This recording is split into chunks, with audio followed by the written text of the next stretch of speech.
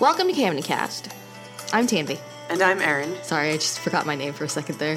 And this is our 7th Heaven podcast. Yes, in this episode of Camden Cast, we will be discussing Season 3, Episode 11, the title of which is Nobody Knows, or if you are in France, the title is Silence and Secrets. Silent. Silent and Secrets? Yeah. Or if you are in Germany, it is just called Checks. Our IMDb user synopsis is, Simon is deeply hurt because Pa didn't tell him his girlfriend Dina behaved so moodily because of her annual leukemia checkup, yet handles her admirably. Matt discovers Aunt Julie has moved in town and taken a teaching job.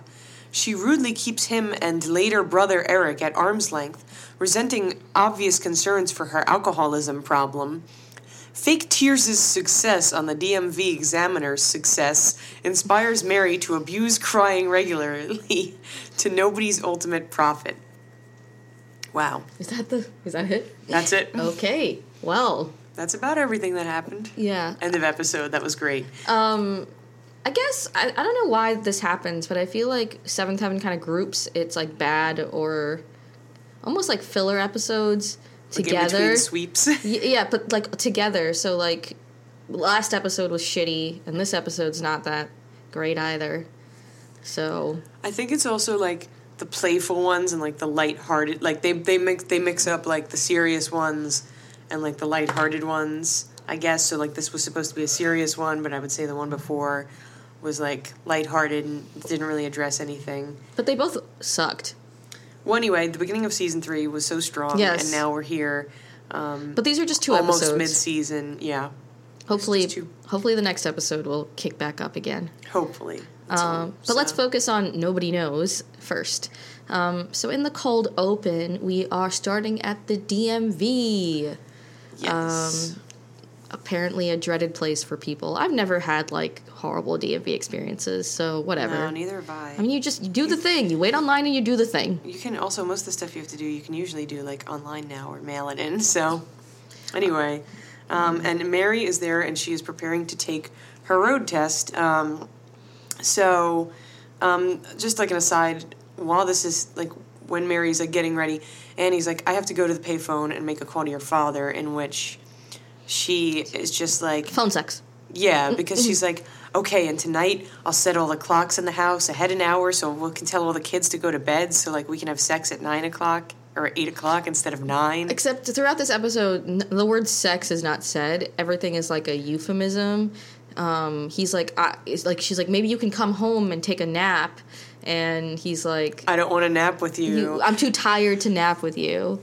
And then he's like, I have to go meet someone at the pool hall. And Annie's like, hopefully it's not a beautiful girl or whatever. And this is weird when you find out who it is. But the Rev is like, yes, it is a beautiful girl. But she has a problem. And she's like, oh, I'm jealous. But, like, okay. Right. Basically... in this, Annie's entire storyline, is like... Really, it's just for this one day. Yeah. I think this takes place over, like, 2 days, I would say, this episode. I'd say, like, he references that, like, she was like this the day before. So I think, like, for a few days, she, her pregnancy has made her... Very amorous, was what they said. Yes, but she's just horny, guys. She just wants the sex. So while that's going on, Mary and Lucy are over at the car waiting for... the driver's, the license, the examiner, the DMV examiner guy, to come over, and they're talking about how Mary doesn't know how to parallel park, and she's like, I don't know what I'm going to do. I'm not going to get my license. And she's like, what would you do, Lucy? And Lucy says, I cried. Awful. And Mary's like, oh, no, I meant, what should I do in this situation? And she's like, cry buckets. So the driving test, does that take place in the cold open? Yeah, it does. I think that's the entire cold open. It's just this driving exam. Oh, wait, no, I know how it ends. Yeah, same. Right. I just remembered also. Yeah. So the driving test takes place. We see that she's doing really well, and then it's time to parallel park. And as soon as she goes to parallel park, She fucks it up big time. She knocks, they have like cones up that she needs to park in between. She knocks them all over, and then she immediately starts bawling. And she's like, I just put so much pressure on myself to be good at basketball and school, and I can't be good at everything, can I? And then she's like, can I? And the guy, well, we find out later on she gets her license because this guy apparently feels sorry for her. But the last thing in the cold open is Matt taking a new route to school or from school, and he sees like a woman in the distance. Yeah, we can't really tell who it is, but he immediately like sticks his head out the window. And he's like, Julie? Aunt Julie? But she's like running. Yeah, and she runs into the Apollo Hotel, I think is the name of the establishment. So apparently Aunt Julie is back on the West Coast. But acting weird and running away from her family. So anyway, that's the cold open. I think from here we're going to take it storyline by storyline. So let's pick up where Mary left off. Mary, as Aaron said, has gotten her license due to her fake crying ways, and is not at all happy about this. Well, the whole family is kind of skeptical because they all know that she, like, going into the test, she wasn't ready to be able to parallel park. So they're all kind of surprised, and then Mary doesn't really, like, want to drive. Like, I forget what. The first thing that they ask her to do is take the younger kids out for pizza. And the reason they do that is because Annie wants to have sex in front of the fireplace.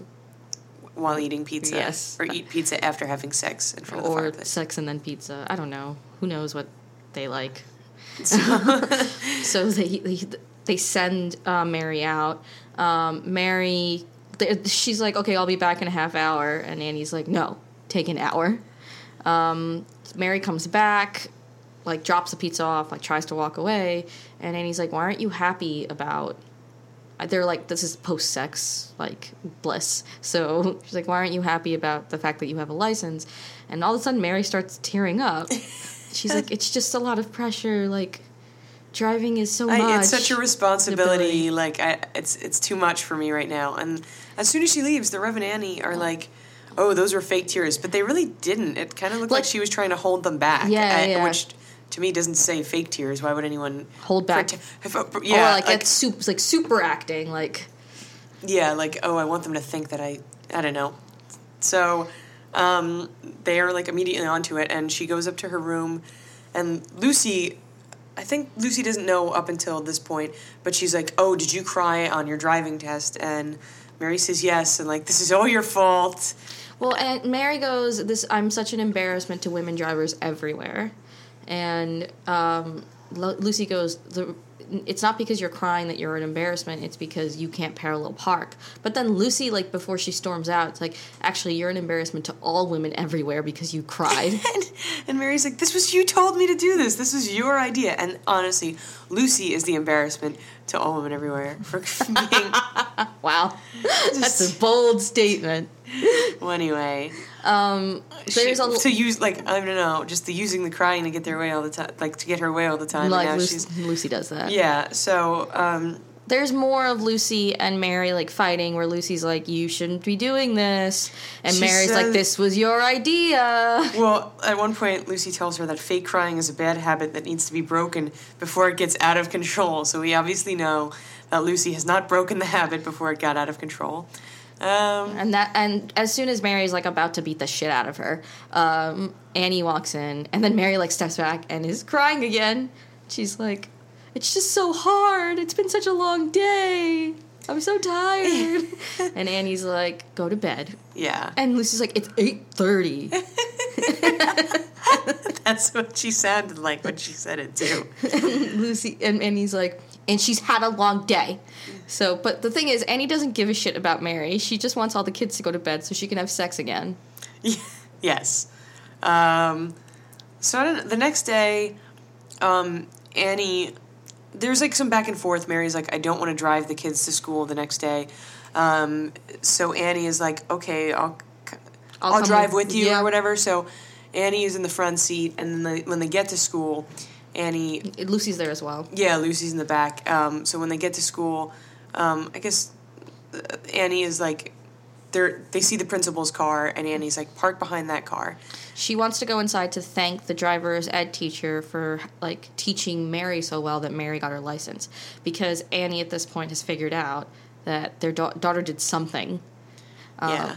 It's because as Aaron said, everybody knows that Mary can't parallel park. So then, let's just like set this up for you, like physically. There's two cars parked with like a space in between, obviously where Mary's supposed to go, but they are parked like next to a hill, right? So she goes to parallel park, and as everybody who is a driver or has seen anyone driving ever, when you parallel park, you back into the spot. So Mary backs into the spot, but backs up on top of the hill. Yeah, and becomes completely vertical. She's perpendicular to the cars that she was supposed to park next to in a parallel manner. And she's just on the grass of the school. And she basically admits to Annie that she was asked to parallel park, couldn't do it, cried, and the guy felt sorry for her, and she got out of it. So that's how she has her license. I feel like the next little bit we have of this is that Matt, Lucy, and Mary are all together, and Matt is trying to teach, because, like, she got her license. It's not like the Camdens are going to march down to the DMV and be like, you need to revoke her license. Well, that's the thing. That's what Lucy's initial idea was. Lucy's like, learn how to parallel park, go back, and get your license again. Like, that's not how the world works, but okay. So, like, Matt is trying to teach Mary how to parallel park, and they've kind of got, like, trash cans set up to... So simulate the cones and the park, and this is like where the cars are supposed to be, and she just sucks. She keeps on hitting. I think Mary's problem in driving is that she hits the gas too hard. When you're parking, you're supposed to just, it's the brake you're meant to use. She also only like turns the wheel once. Like she wouldn't have ended up on that hill if she had like just, you know, I don't know, a lot of different things. Every time that it's like too aggressive, she hits the gas pedal way too hard and just backs straight into whatever she's supposed to be parking in between. We're led to believe that they've been doing this for so long that Lucy's like, I can do this. And Mary's like, oh yeah? So that Lucy gets up front and does it perfectly, which annoyed the shit out of me. I really wanted Lucy to be horrible. Because all of this was her fault. Yes. She created this entire problem. Well, I guess it's Mary's fault for not knowing how to parallel park. But also, I don't know. We like to blame things on Lucy, so she's terrible. Anyway, I don't think this gets like resolved at all. Basically, Mary will never know how to parallel park. Yeah. And that's it. That's it. That's how that ends. The next thing I've written is just Annie Horn Dog. No, yeah, Annie is. I mean, so yeah, we've that's already really said her, basically her storyline is just the day. I guess we could, I don't know, the day after the pizza incident, she, like, doesn't want to be touched at all. Like, it's total, like, 180. And we don't really get any idea why. It's just pregnancy like, hormones do the things. But I think there are a few things that the Rev does over the course of the episode that also make her, like, want to, like, shut this down. So, but we'll get to that one, I guess, when we talk about the Rev storyline. Yeah. So let's go to the other kids. Simon and Ruthie. Well, it opens on them watching TV. I think first what we have is we find out that the girl that the Rev is meeting is Dina. They're at the pool hall. Dina is having a hard time. What is it? In pool? Breaking. Breaking? It's just breaking? Yeah. Oh, she's having a hard time breaking. I think that's like the comedy of the episode. We find out that she's really nervous. It's a hard time of year because she's in remission. She had leukemia, but every year around this time she needs to get a physical to make sure that she's still in remission. Break the rack. Break the rack, yeah. I knew it was break the something. Or something here says smashing the rack. Nope, I don't think it's smashing the rack. That doesn't sound like... That sounds like something completely different. Yes. We find out that that's the secret that not only... Poor 12-year-old Dina has been in an abusive relationship, has survived leukemia. And she says that. She's like, breaking into Simon or whatever. She's like, he's only 12. And the Rev is like, you're only 12. And she's like, I'm an old 12. because she's got all this life experience. Because she's so nervous about the physical, she's been treating Simon quite poorly. And this is when we get to now Simon and Ruthie on the couch watching a commercial for a psychic. And Simon's kind of like, ranting to Ruthie about the fact that, she was like cold to me. She didn't save me a seat during lunch. Like, we're getting distant. Yeah, I think he says like... No, he doesn't say I think we're going to break up. Ruthie says it. She's like, oh, well, she's probably going to break up with you or whatever. They're just after... Like, Ruthie is... transfixed by the psychic. By the psychic. So finally Simon turns off the TV and he's like, you're not even listening to me. Ruthie's like, I thought you were talking to Happy. But he repeats everything. And Ruthie's like, well, you're probably going to break up or whatever. So this is like Simon is like very, very distressed about this.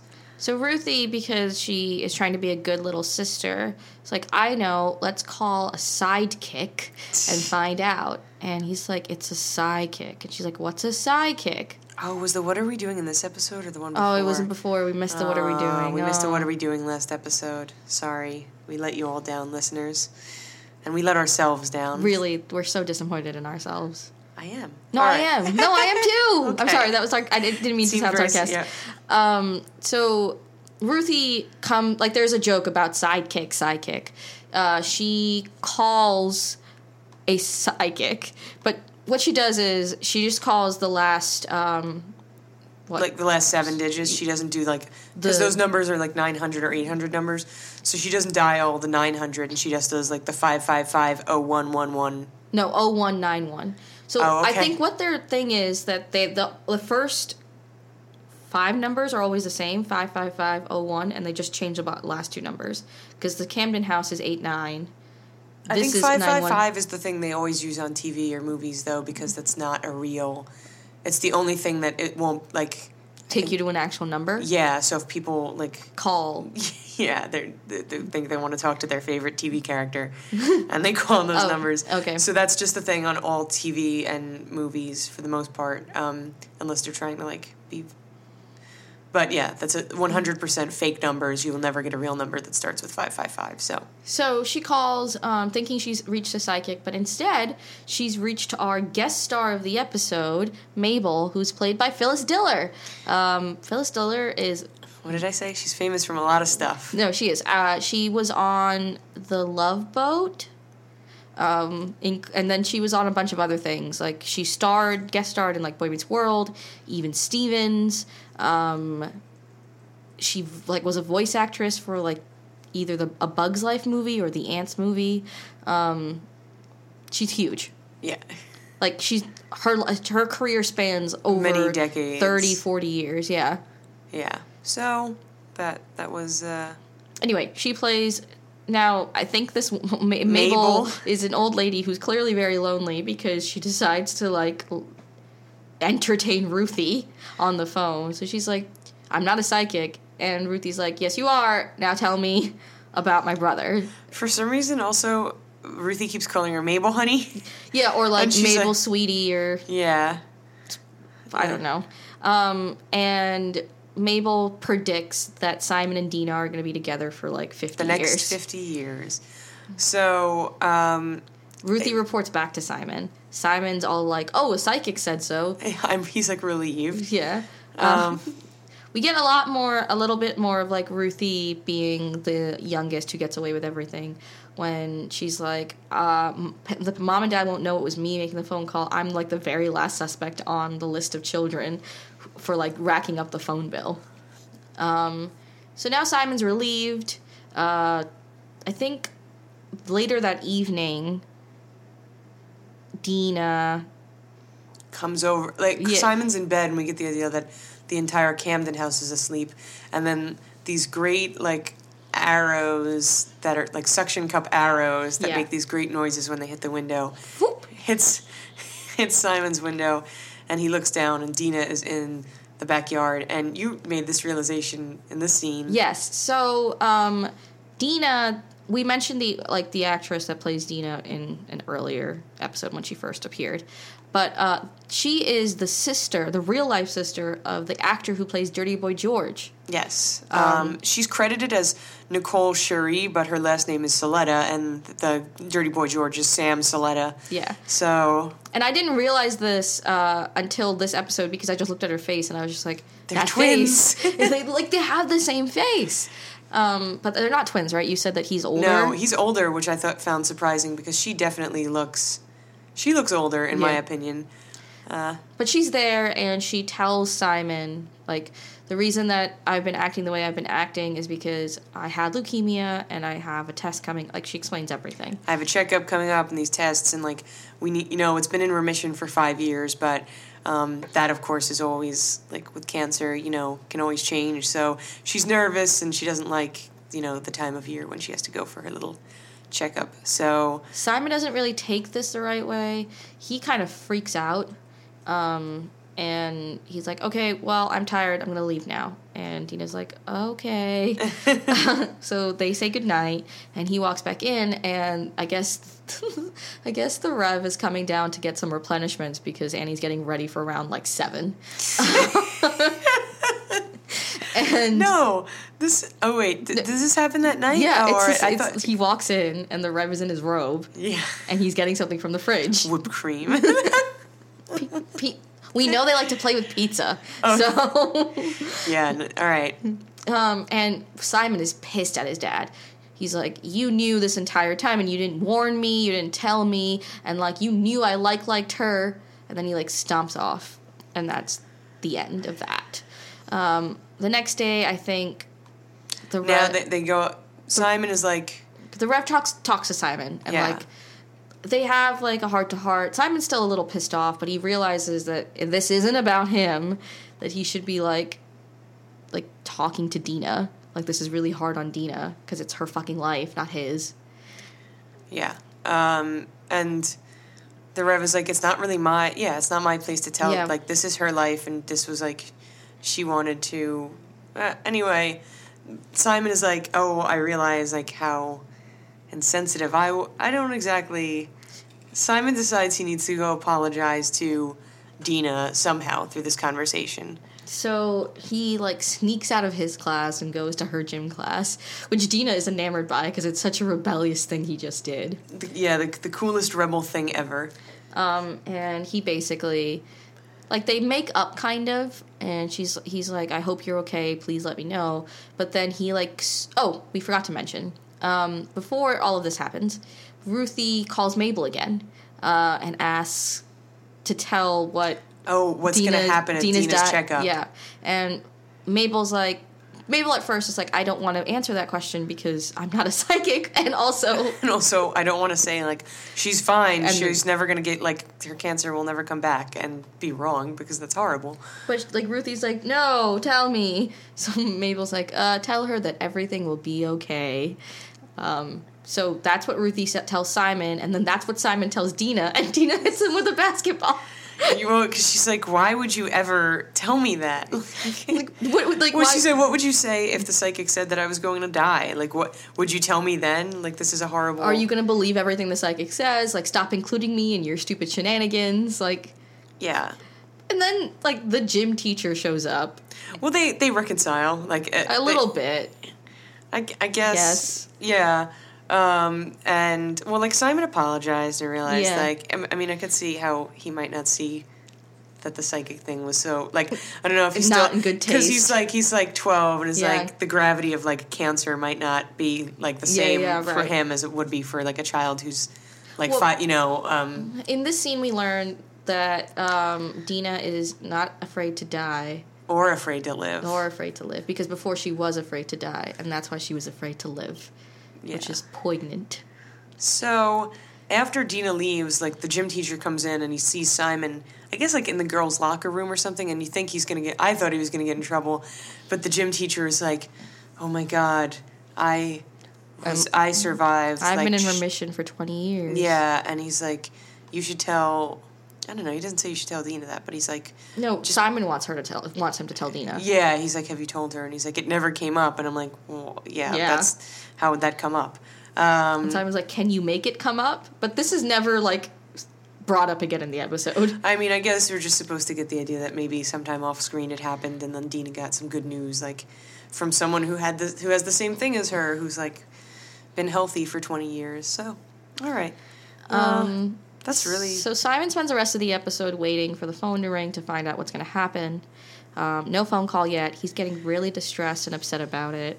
At some point, Annie finds out about these phone call shenanigans with Mabel. She calls up Mabel. And they become buddies. Yeah. She's like, are you a psychic? And she's like, I told Ruthie that I'm not a psychic, but she keeps calling me anyway. And then Mabel is like, I don't mind because I'm, like, lonely and I'm here all the time and I'm alone. And Annie's like, oh, well, it sounds like you could use a friend. Maybe we'll stay in touch. And then, like, Ruthie gets, like, a little kind of, like, slap on the wrist again because Annie's like, all of Ruthie's trouble with the phone. But the last time I remember her being in trouble was when she was calling the, like, emergency contacts. Like, that was, like, season 1 or 2? No, that was 2. Okay, but early, like, when, you know, like, oh, this is my class list, early in the season. But, like, Lucy, I feel like the writers forgot that Lucy was the one who had just been in trouble with the phone and not Ruthie, and they were like, oh, well, we'll just pretend that Ruthie has these issues as well. Finally, Dina uses the same arrow tactic that she used before. The arrow hits the window, Simon comes outside, and she's perfectly fine. And also, she's wearing a victory hat. I don't even know how to describe it, but she's continuing to be the master of... This isn't even 90s fashion. No, I don't it's even just know. fashion. It's just fashion. She's just... Fashion forward. Yes, incredibly fashion forward. She is... like, if Outfit of the Day existed back in 1998, she would be killing it. She'd be an Instagram star. She'd have a blog. People would follow her. She'd probably be a YouTube star. Everything. All of the things. So, Dina's still killing it with the hats. And also, the cancer isn't killing her. So yes. You shouldn't have done that.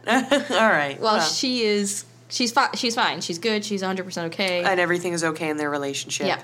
And they have a new friend, Mabel, who actually does come back. Really? In future episodes. Phyllis Diller comes back? Not many, but some episodes. And I guess now it's time for the main storyline.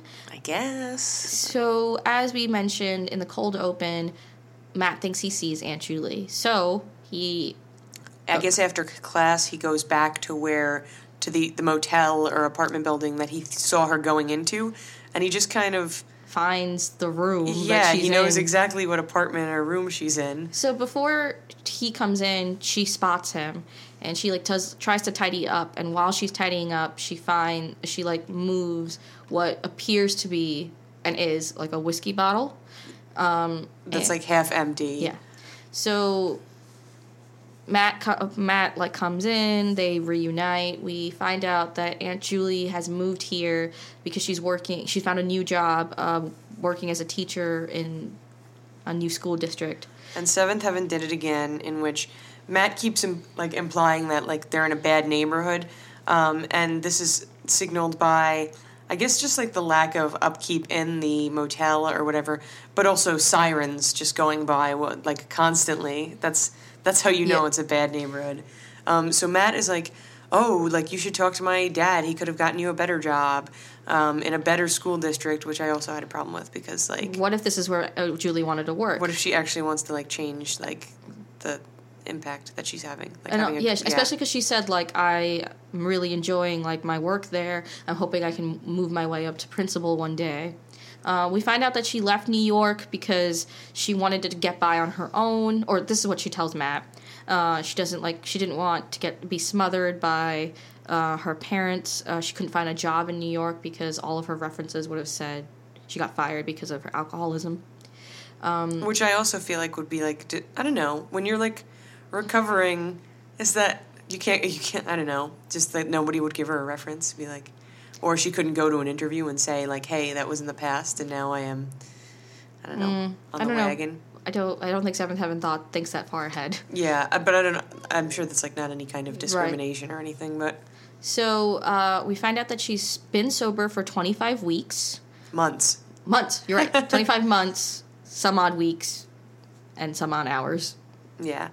And I think it was like 7 days. I don't know. Yeah, anyway, she didn't say the hours, but she did give the days. But I don't remember. So Matt's like, okay, like, that sounds good, but... He's still a bit, like... skeptical because he thinks she's acting weird and he doesn't totally buy her story about being smothered in New York, so... And I don't think he actually believes that she has a job. Yeah, that seems to be, like, questionable as well. We see a couple of scenes where he, like, is parked outside of her... Well, first he tells the Rev and Annie he had... Before that, he's parked outside of, at nighttime, and she seems to be with, like, an older gentleman, and Julie's like, bye! That's exactly how she says it, too. And before, I'm sorry, we forgot to mention in this conversation, she specifically says, don't tell your parents I'm here, I need some time before I'm ready. Like, it's really hard...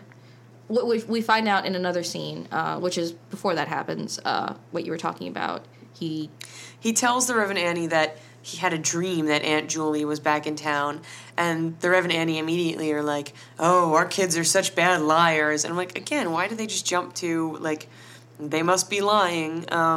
So that's kind of, I don't know, that they start to get suspicious, and they both start doing their own investigating. But Matt goes back, even though when he sees Aunt Julie with the older man, she's like, please stop coming here, like, leave me alone for now, like, I'll get in touch with your family when I'm ready. And then he comes back again, and she's like, I told you, like, she yells at him because she's like, I told you to leave me alone, like, please just... And Matt's like, I'm just worried about you, and she's like, that's the problem, that's why I left New York, because everybody was constantly worried about me, and it's too much of a burden on me for people to worry about me, let me do this on my own. And he's like, but I'm worried. And she's like, stop. So then in separate, like, after he tells the Reverend Annie about the dream, we have two separate scenes during the day, I guess, when Julie is at work. Annie somehow finds the school that she is working at. No. Julie calls Annie. Oh. All right, I missed this. Yeah, Julie calls Annie, specifically to be like, I'm here. Annie comes and visits her at the school. Annie sees how happy she is, how much better she's doing, and Julie says, like, I'm not ready to see your, like, my brother, your husband. Yeah, and we also learn that the older man is, like, her new sponsor, or, like, he's a counselor at the rehab center that she had been in. So there's, like, nothing, like, weird going on there. And, like... Meanwhile... Yeah, and Annie... But meanwhile, Matt goes and tells the Rev, like, Aunt Julie's back, and I think she's drinking. So the Rev takes it upon himself to break into Julie's apartment or motel room when she's still at work. And I guess, she had hidden it before, but... she's left the bottle out. Yeah, it's on the coffee table. And when she comes in from work the day that Annie went to go visit her, the Rev is sitting on her couch, and she's like... How did I know this was going to happen? They have a confrontation where Julie's basically like, I'm okay, I can do this all on my own. This is what I, like, didn't want. And he's convinced that she's back drinking again, and he's like, let me get you into a treatment center. And they kind of, like, have a fight.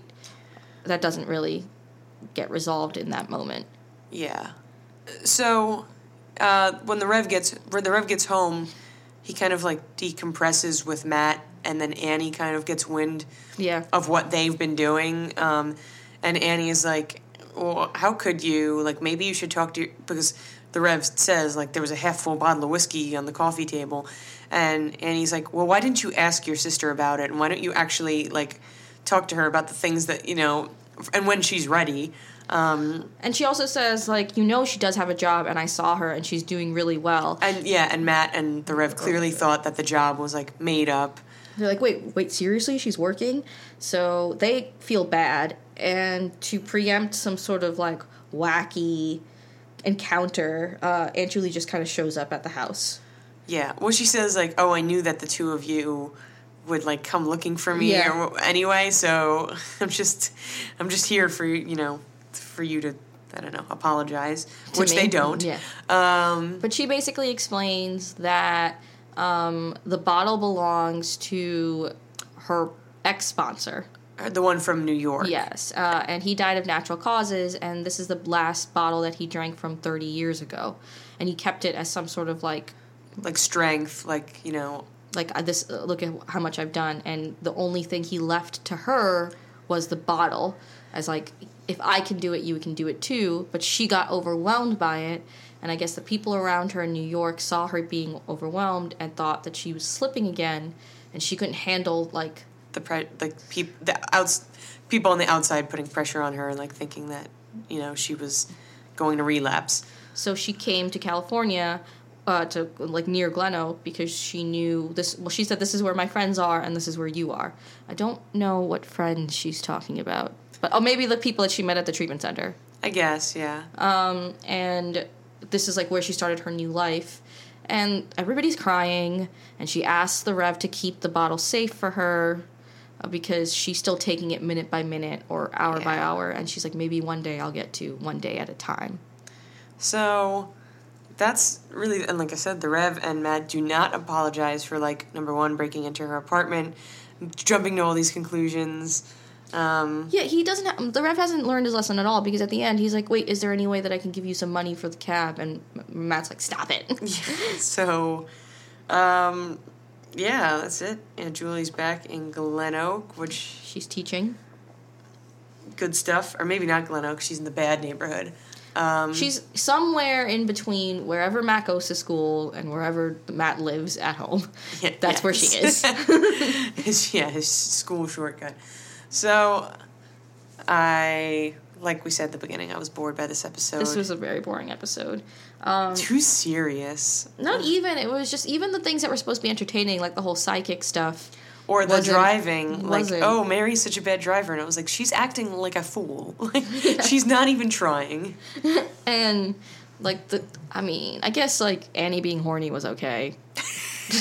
Like, that was new. So anyway, so what I was saying before was that, like, when part of the things that, like, start to turn her off is, like, when the Rev was, like, meddling in Julie's life. Like, Annie's, like, because I think when he gets home from Julie's, like, he's, like, comes and tries to, like, kiss her or whatever, and she's like, "No, I know where you were.